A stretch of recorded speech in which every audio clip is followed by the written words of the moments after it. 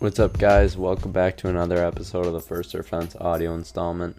This is episode 29, and I just got finished watching Chastain wreck the whole field and Elliott get his third win of the season at Atlanta. We got a ton of stuff to talk about, from Hamlin and Chastain going at it, Elliott's last lap block, and how Atlanta raced overall. It was definitely a lot different, probably because of the heat in the track, but it had a ton of action. It just had a lot of wrecks too, so we'll get into it, but first, like we usually do, we'll go over the standings and see what changed and everything with that. Well, first off, obviously, Elliott only gained on his lead.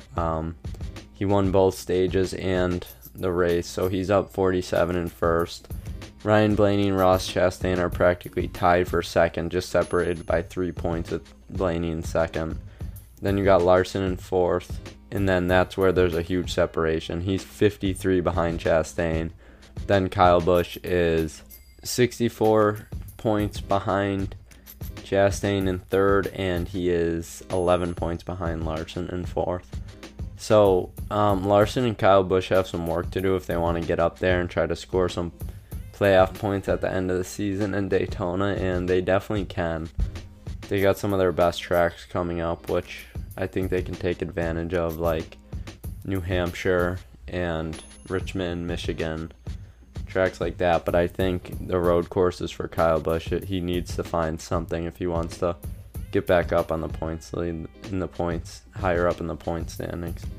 Then you got Truex, who is in sixth. He gained one position in the standings. Him and Kyle Busch just took advantage of Joey Logano wrecking, so they were both able to pass him. Christopher Bell's in eighth.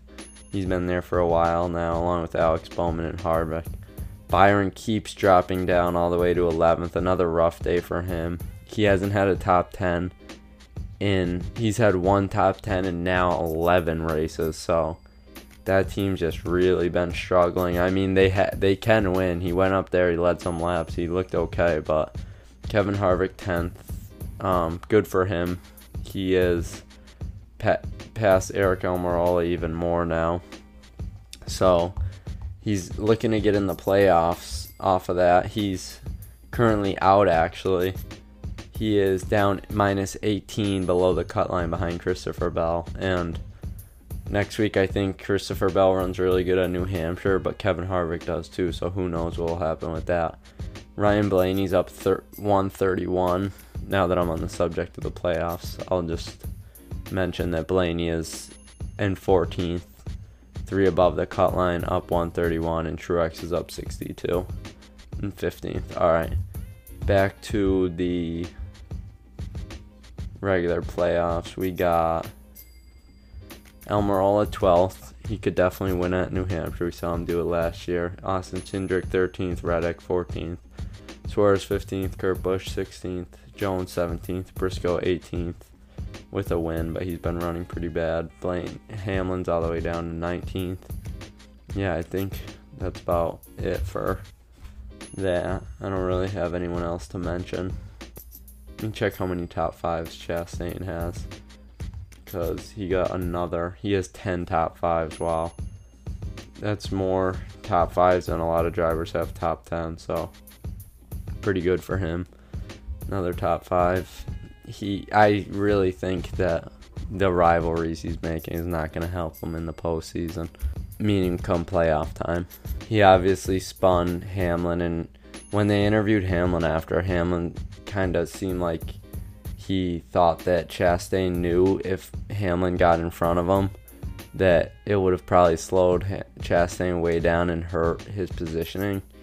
I guess just his running position, so he felt like, I think he thinks Chastain is just flat out dumping him at this point and just doing it on purpose. I mean, what he did at Gateway, I don't think he misjudged the corner, or I don't even know if he was like going for a failed bump and run. He just flat out dumped him. So I think Hamlin pretty much has every right to feel that Chastain is just wrecking him at this point. I mean, he's not ruining Hamlin's season, but he's just hurting it a lot more than, like, Hamlin's already way down in 19th. He has 2 wins, but he was running good at Gateway, and his teammate Bush came in second, and then he looked okay at times here. Could have had a great finish, but Chastain again got in the way. And then the other thing was Chastain basically caused that first wreck, and that took out a ton of good cars too, so guys are going to be looking at that,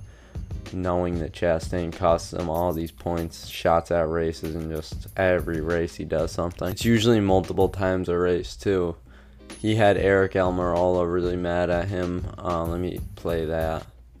He was putting his right headlight out and getting big runs and then just pushing guys like out of control. I mean, Truex got loose and he just did not want to lift. I just don't understand it.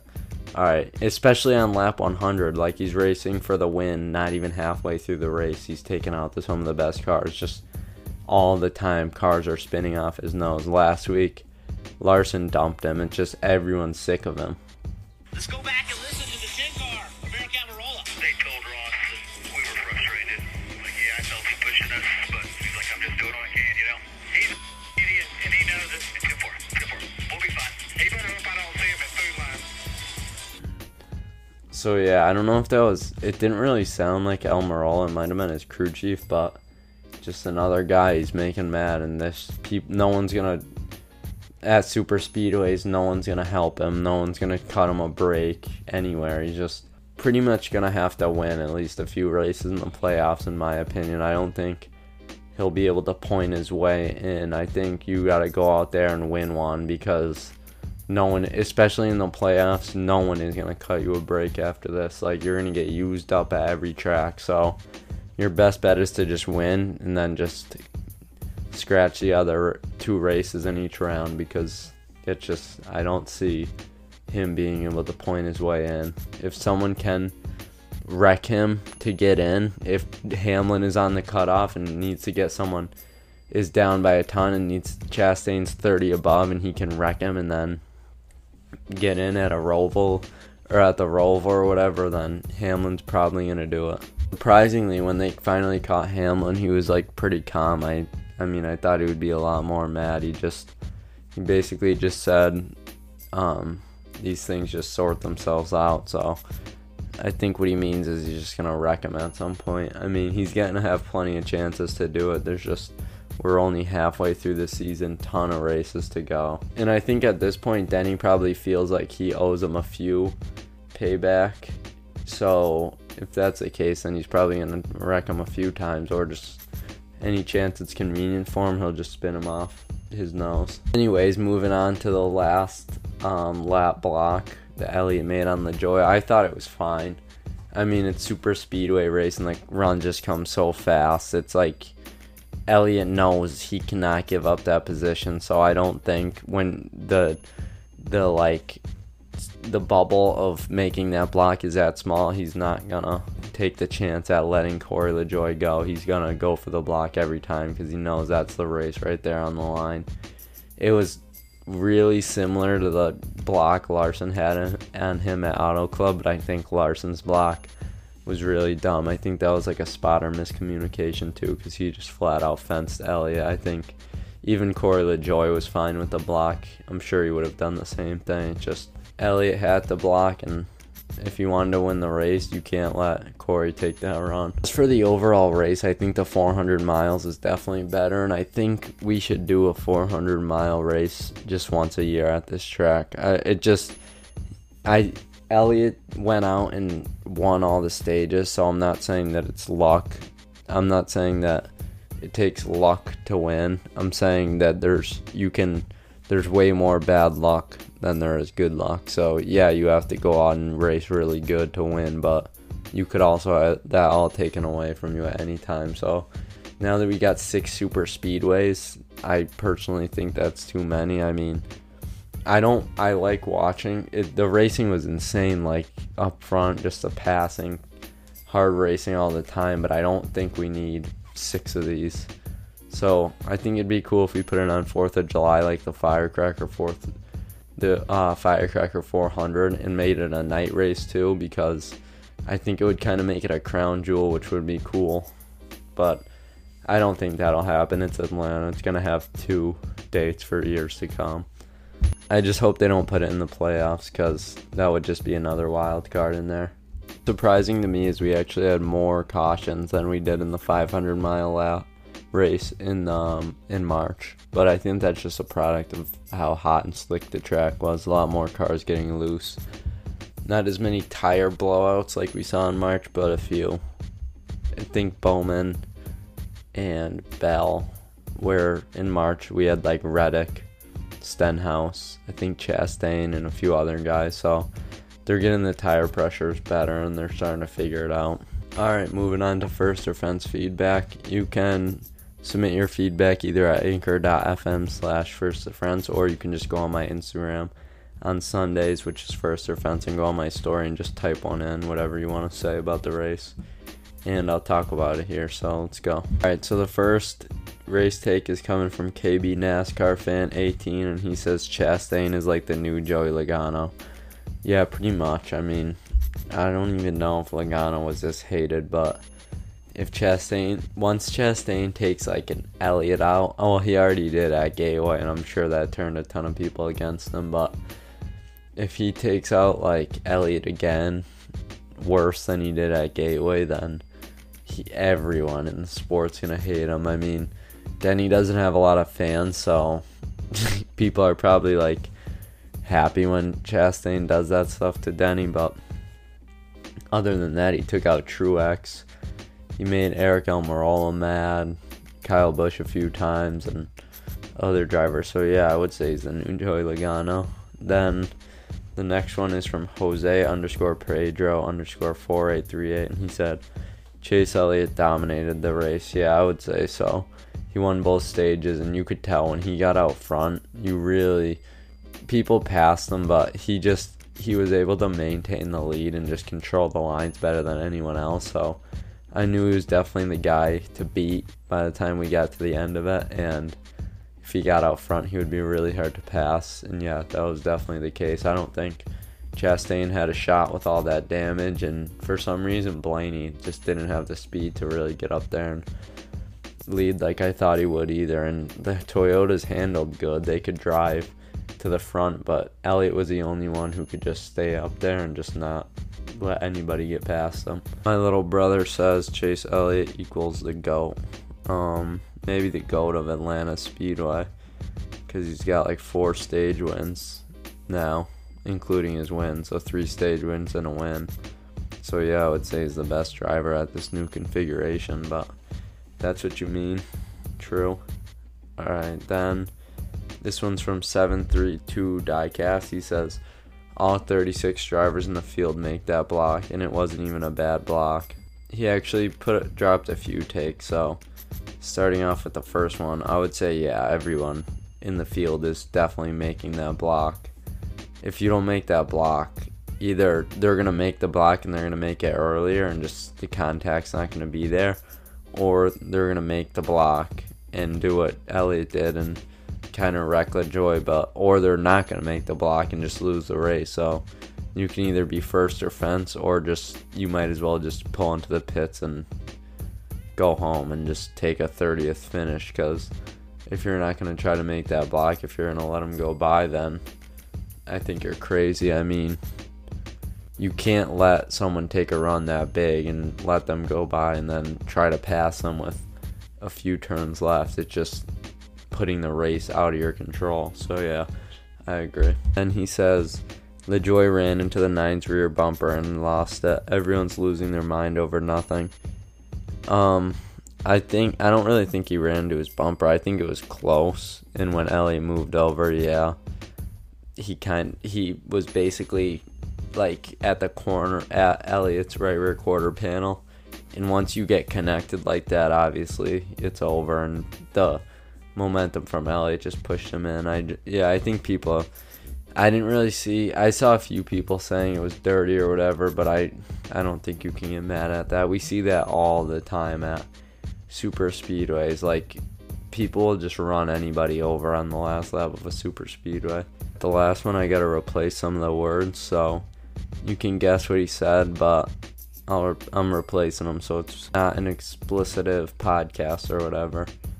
Alright, so he says also the Chase Elliott hate fan club is more annoying than his fan club fan. So he's basically saying like the cult of people that hate Elliott are more annoying than the insane cult of people that love him, which is, I mean, I kind of agree with it, because like you gotta like respect him for, even though he has that many fans and his last name's Elliott, you gotta respect that he's going up and winning races the way that he is, and he's running good. He's in the best equipment, but he's winning races. He's got 3 wins. Larson only has 1.